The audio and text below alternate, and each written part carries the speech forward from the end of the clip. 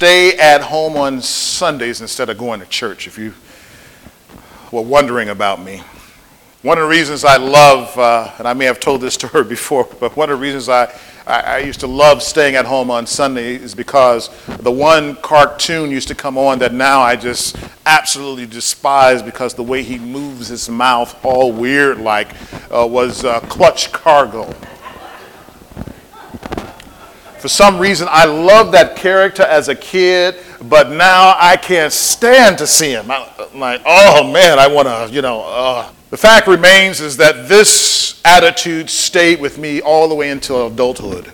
And in fact, the only reason that you would catch me in church was because I had a trumpet in my hand. But had I not had a trumpet in my hand, I would probably have been at home most Sunday mornings after working late Saturdays.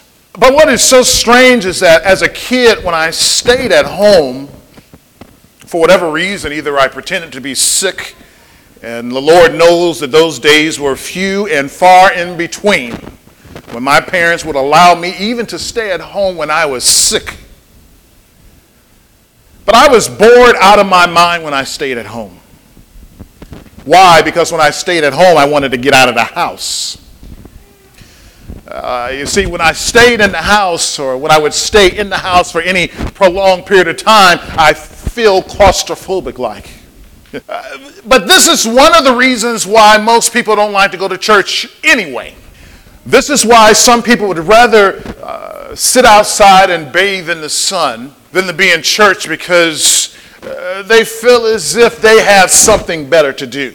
So my challenge here today, as is every single Sunday, but especially on Easter, it is a challenge and a temptation at the same time, because it concerns itself with the type of message I should deliver to you. Well, just like some of you in here at this place today, I also receive at our house flyers in the mail inviting me to churches on Easter as well. As a matter of fact, we got a whole slew of them. But in most of the flyers that I receive, there's one common and strange message most of these had together. And that was, they invited me to their church so I would hear a practical message. Well, what in the world is a practical message? Well, I can probably guess what it is.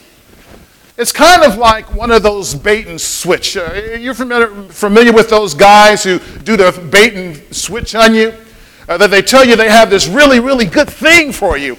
I remember one time I heard about this guy who had discount on the television miniseries Roots. And I didn't have it. He said, oh man, I can get this thing to you for like $25, no, at the time it was like, maybe it was like $70. The whole thing, I'm like, oh man, this is really, really good. So I had to order it from him, right? Order it from somebody on the street, right?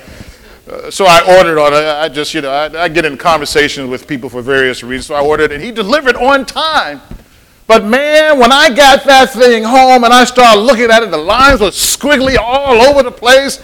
I'm like, where is this guy at? All of a sudden he disappeared on me. So sometimes when you hear these things about a practical message and, what does this really mean? Sometimes I think it's almost like a bait and switch. In the sense that they want to tell you on Easter about how good that we can get your family, just come join us. Where the coffee is free and the donuts are good. While these messages can be good, quite frankly, some of those are no different from those that we receive on television, like pop psychologist Dr. Phil. So when I thought about what kind of message people would like to hear versus the type of message Jesus wanted you to hear, for me it was not even a close call. The message of Christ and his kingdom takes high priority.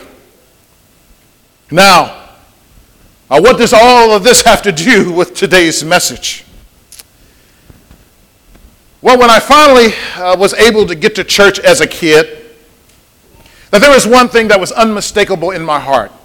When I would sometimes go to church scratching and screaming and crying, doing everything I can to stay at home, that one thing was absolutely sure when church was over somehow, and I'm not sure how it happened, somehow I felt good.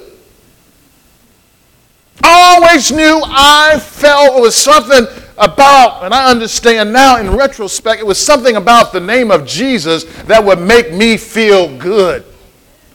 When I would watch as a kid the greatest story ever told on television and see Jesus Christ sacrificed on the cross for my sins, even after all that, the sadness that I would feel at the end of the day, I would feel good, but I never told anybody. You see, because I didn't want my big brothers to think that I was a wimp. I didn't want them to think that I had a soft spot for Jesus somehow.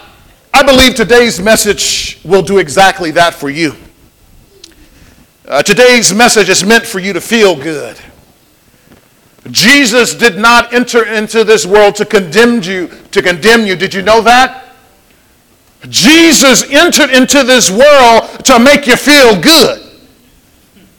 You see, hell is for a later time. It is a reality, but the entrance of he came from heaven to earth to show you the way that this is supposed to make you feel good. And how will this message accomplish that? Well, by affirming you. By affirming you through the eyes of Jesus himself. Jesus will tell you the things that will make you feel good. In other words, how does Jesus really see you? Well, the best way to discover it is by looking at his word. Turn with me to Matthew chapter 12, please. Matthew chapter 12, beginning in verse 9. He went on from there and entered their synagogue. And a man was there with a withered hand.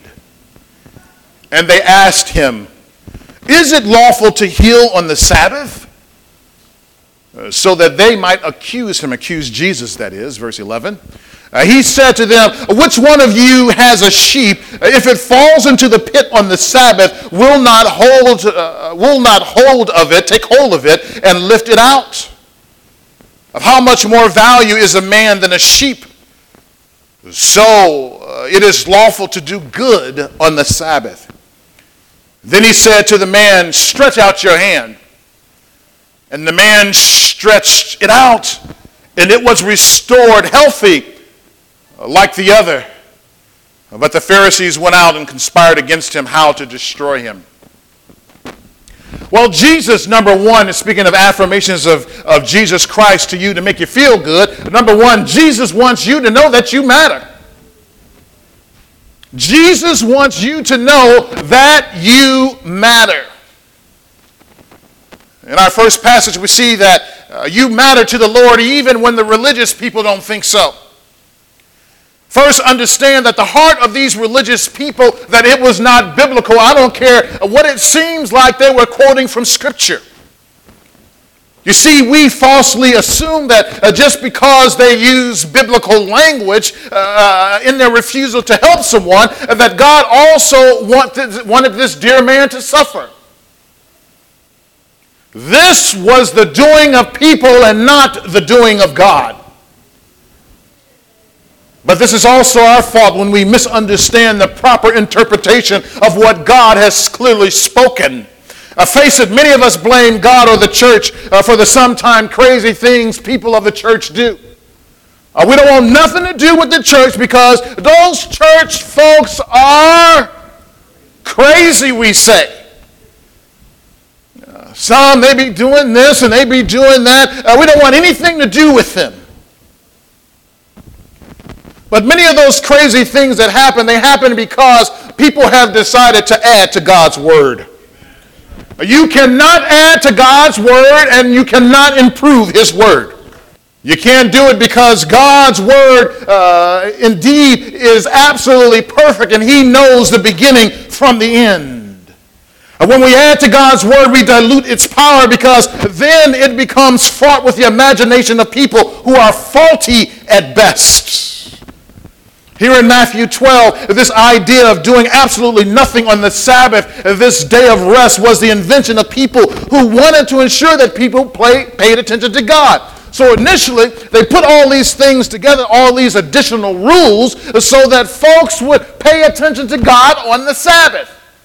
But God had never said, you can't do nothing. He never said, don't go help somebody in need on the Sabbath. He never said that. That was the invention of mankind. But initially, all these Pharisees and these scribes, I want you to know that somewhere at the very beginning, their hearts were right. But eventually, like we always do, we take a good thing and make it into a bad thing. We take a good thing and we make it into a bad thing. I was thinking the other day as I was reading an article in the Tribune specifically about a hand cleanser. So what in the world does hand cleanser have to do with this? Well, we know there was an invention of soap, and soap is good. Amen?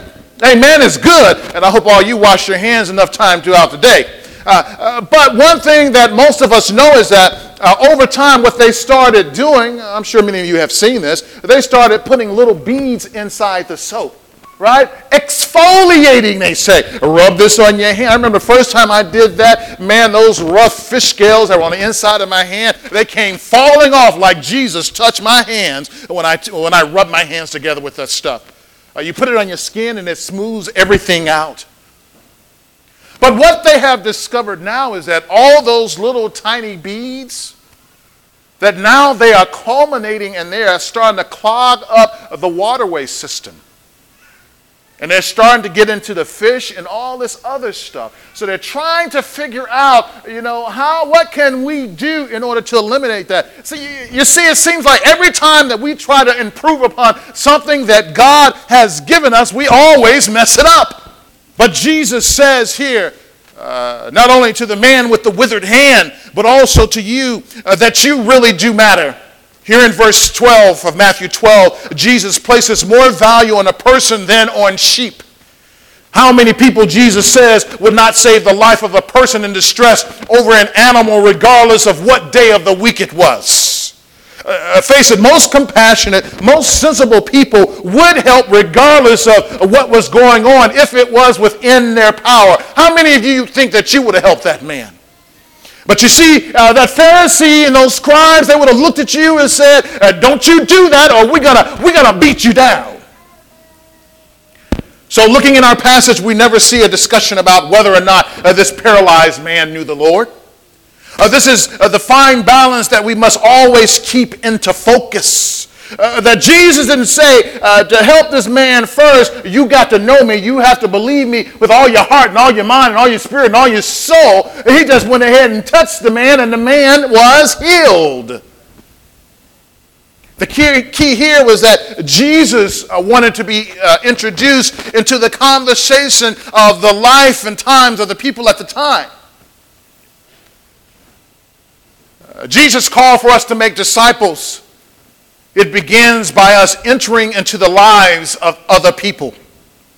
So God placed so much value on us that He created us in His image, and we know that. By God creating us in His image, He says that you matter. God says that we matter indeed. How God has created you cannot be said of any other creature in all of creation. You matter to the Lord much like your own children matter to you. Let's move forward. Turn with me to John chapter 8, verses 3. Jesus also wants you to know that you are worthy of respect. Jesus also wants you to know that you are worthy of respect. John chapter 8, beginning in verse 3. The scribes and the Pharisees brought a woman who had been caught in adultery. And placing her in the midst, they said to him, they said to Jesus, that is, teacher, this woman has been caught in the act of adultery. Now in the law of Moses commanded us to stone such woman. So what do you say? Look at verse 7. And as they continued to ask him, he stood up and said to them, let him who is without sin among you be the first to throw a stone at her. And once more he bent down and wrote on the ground. But when they heard it, they went away one by one, beginning with the older one. And Jesus was left alone and the woman standing before him. You know, some folks want to hurt you just because they can. For the scribes and the Pharisees in this passage, they wanted the woman to get hurt just to prove a point to Jesus. In other words, the fact that they really didn't care about the woman in the first place indicates their depravity. So they were willing, think about that, they were willing to see this woman dead just to make a statement about Jesus Christ. They were so suspicious and so concerned about Jesus that they would even put you on the chopping block. But this proves two things to us.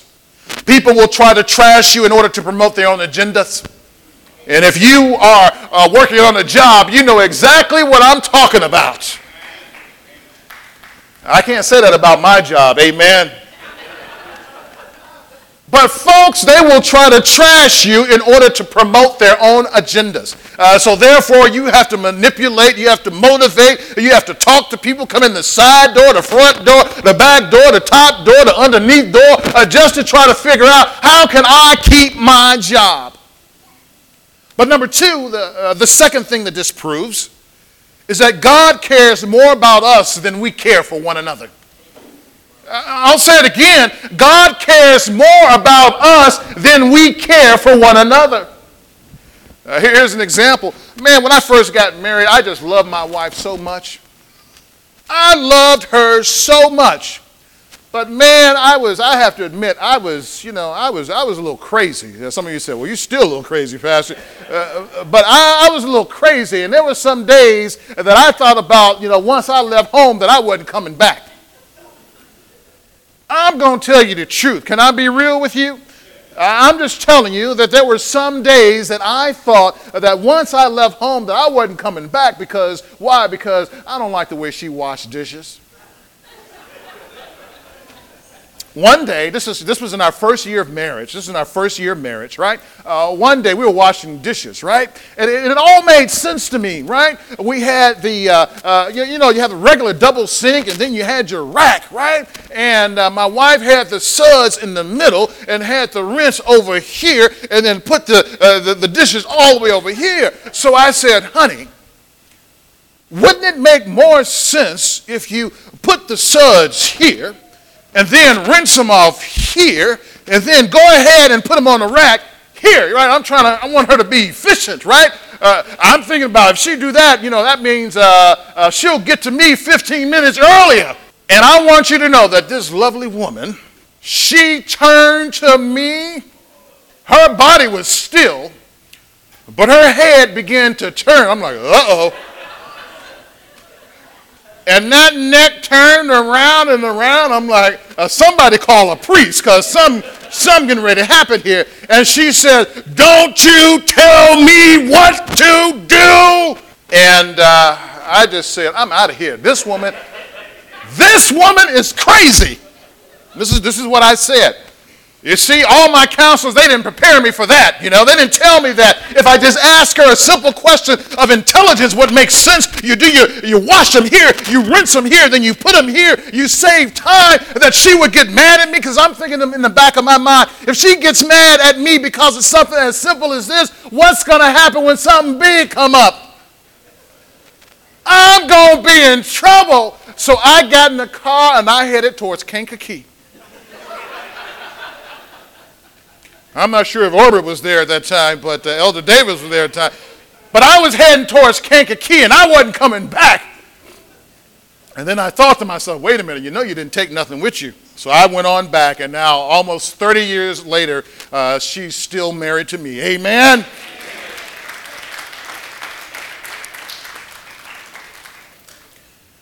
So anyway, I don't know how you guys got me all off. You got me talking about that. But at the end of the day, what I want you to know that Jesus, that he was truly concerned about this woman that was caught in the act of adultery. That Jesus, that he stood there, right, to shelter her in the midst of those who wanted to destroy her and to make a fool out of him. Ultimately, they wanted to kill him as well. But Jesus was willing to stand up and say, this woman is worthy of respect. That this woman, even though that, yes, she did a wrong, that indeed that she was created in God's image. Brothers and sisters, I want you to know, regardless of what people have said about you, that God says that you are worthy of respect. I want you to know that regardless of what you may have gotten yourself into, God still said that you are worthy of respect. The thing is that we must key into what God has said and not into what people tell us. Because if we keep listening to what people tell us, then we will always be down in the dump and be nothing and be depressed and be defeated. But God says that you are worthy of respect. So when we consider Resurrection Sunday and everything that leads up to it, know that it is all about God's love for you. For God so loved the world means that God loves you. I said, for God so loves the world means that God loves you. Yet, everybody say yet. Yet at the same time, he did not minimize her depravity and told her to stop sinning.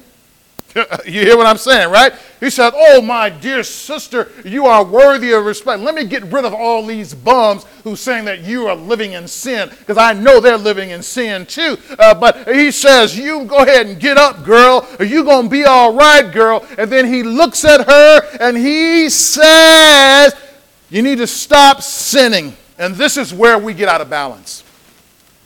You hear what I'm saying? This is the point where we get out of balance. Why? Because we are either too heavy on condemnation or too heavy on grace. What are you talking about? Well, being too heavy on condemnation means there is essentially nothing good to say about someone, but we always got bad and condemning news for someone. They will never, ever be able to do anything right before the Lord. Every step they make, you know that God, you better watch it. You know that you better watch it. So you don't want to be around them.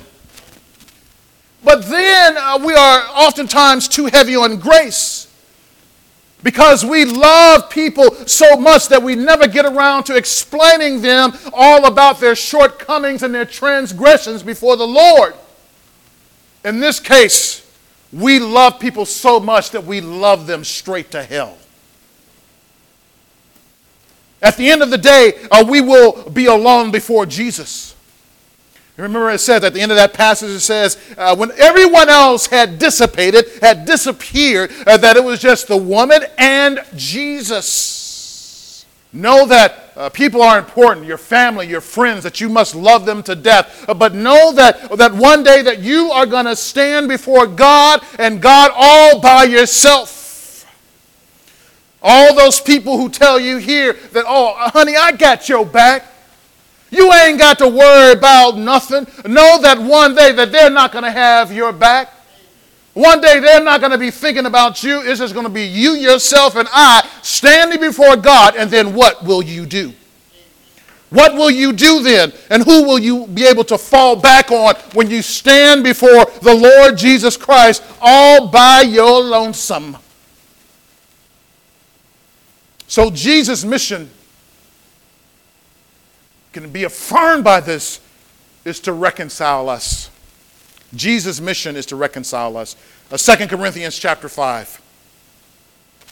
2 Corinthians chapter 5, verse 18. All this is from God, who through Christ reconciled us to himself and gave us the ministry of reconciliation. Verse 19. That is, in Christ, God was reconciling the world to himself, not counting their trespasses against them, and entrusting to us the message of reconciliation. So what Paul was saying is that his ministry dealt with bringing people, getting people connected to God.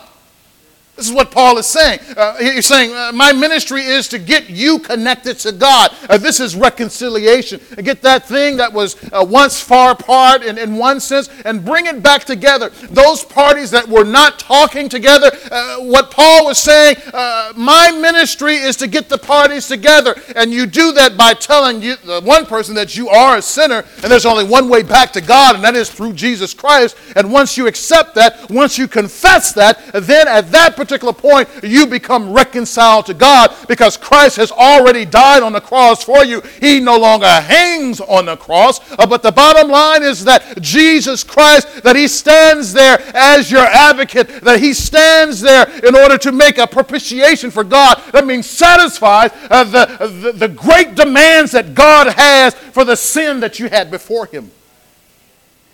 So Paul says that this is my ministry. I am here to get you back to God. Verse 20. Let's go back to verse 19. That is, in Christ, God was reconciling the world to himself, not counting their trespasses against them. You see that? Not condemnation here. And entrusting to us the message of reconciliation, verse 20. Therefore, we are ambassadors of Christ, God making his appeal through us. We implore you on behalf of Christ, be reconciled to God. You are affirmed because if you have faith in Christ, you are reconciled to God. This is something to feel good about. In all of our affirmations through the eyes of Jesus, we must remember our innate depravity, however. It is true that we were created as God's good creation. He says when he made you, when you came into this world, that you are good. God says that you are good. But the goodness that was inherent in us has been struck down by the willful disobedience that played out in our forefathers. And now it rages in the hearts and mind of men, women, and children everywhere. Surely if you don't know Christ, you are squarely in this category. And these positive affirmations from the Lord know that there exists an ugliness that we can't ignore. Yes, all the positive self-talk of the 1980s and the 90s has taken a toll on us, and that now we believe that there's no real ugliness in people. Everybody is good. Remember the mantras of you are what you say you are. Remember that loving myself heals my body. And I prosper wherever I turn, and I know that I deserve prosperity of all kinds. All of this reeks of the scent of humanism. That is not from God, but that is from the depths of the depraved heart and mind of a fallen human race. It is true that sometimes we must hear words similar to these, but we must be discerning and have our biblical filter up to know the goats from the sheep. You see, you can outfit a pig with a dress. You can put makeup on a pig.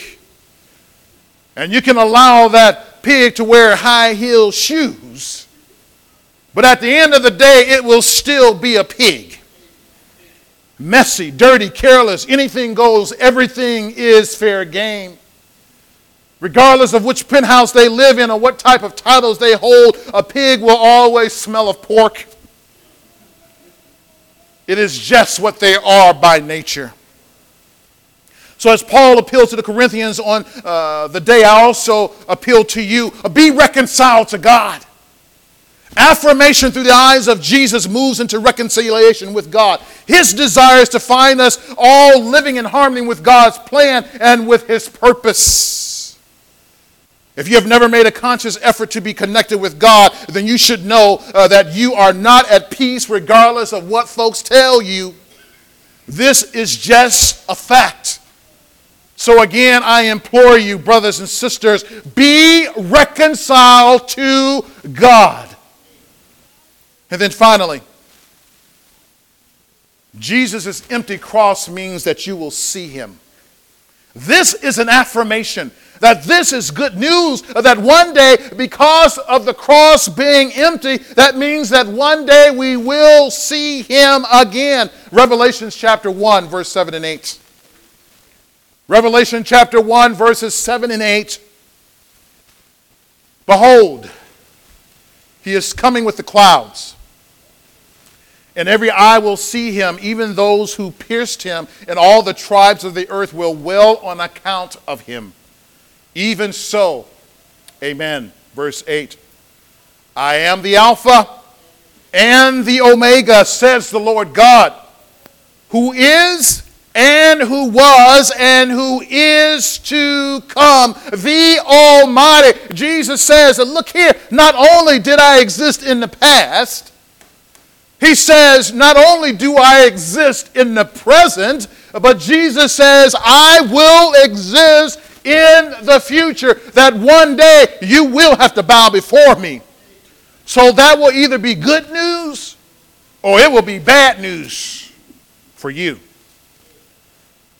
God's affirmation of us will culminate in a time when we will see Jesus. This is at the heart of Easter, or this is at the heart of Resurrection Sunday. At the heart of this day of celebration is that Jesus lives and the grave could no longer hold him. Your faith will be rewarded. Your refusal to move off the centrality of Jesus Christ will be recognized. The cross is no longer occupied by Jesus. That element of torture and death, which the devil thought would stop the Messiah from issuing permanent change, was used to further God's kingdom agenda instead. So there are some things we should affirm ourselves which clearly come from God.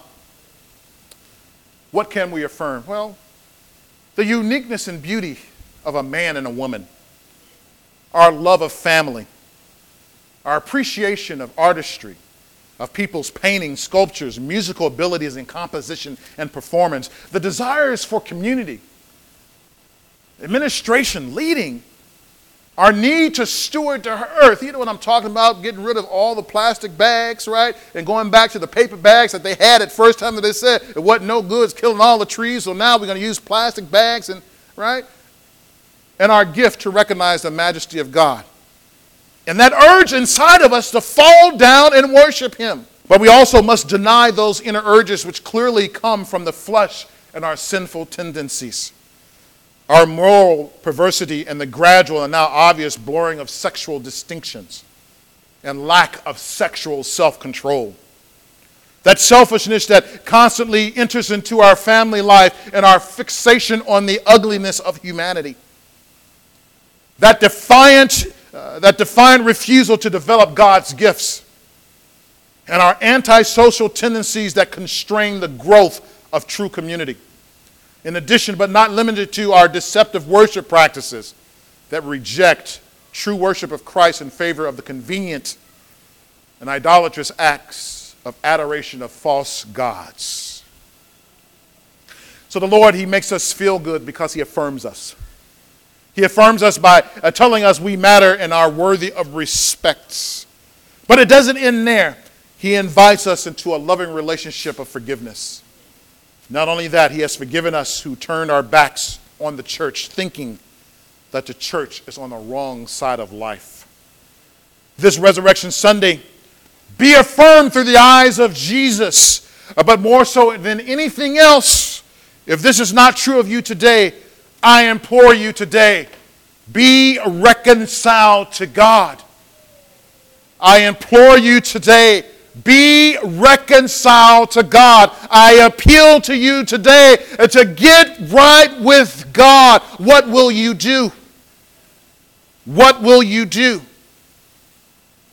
Your decision. But I want you to feel good. Jesus makes you feel good. But at the end of the day, it will all be short-lived if you don't know Christ. Let us pray.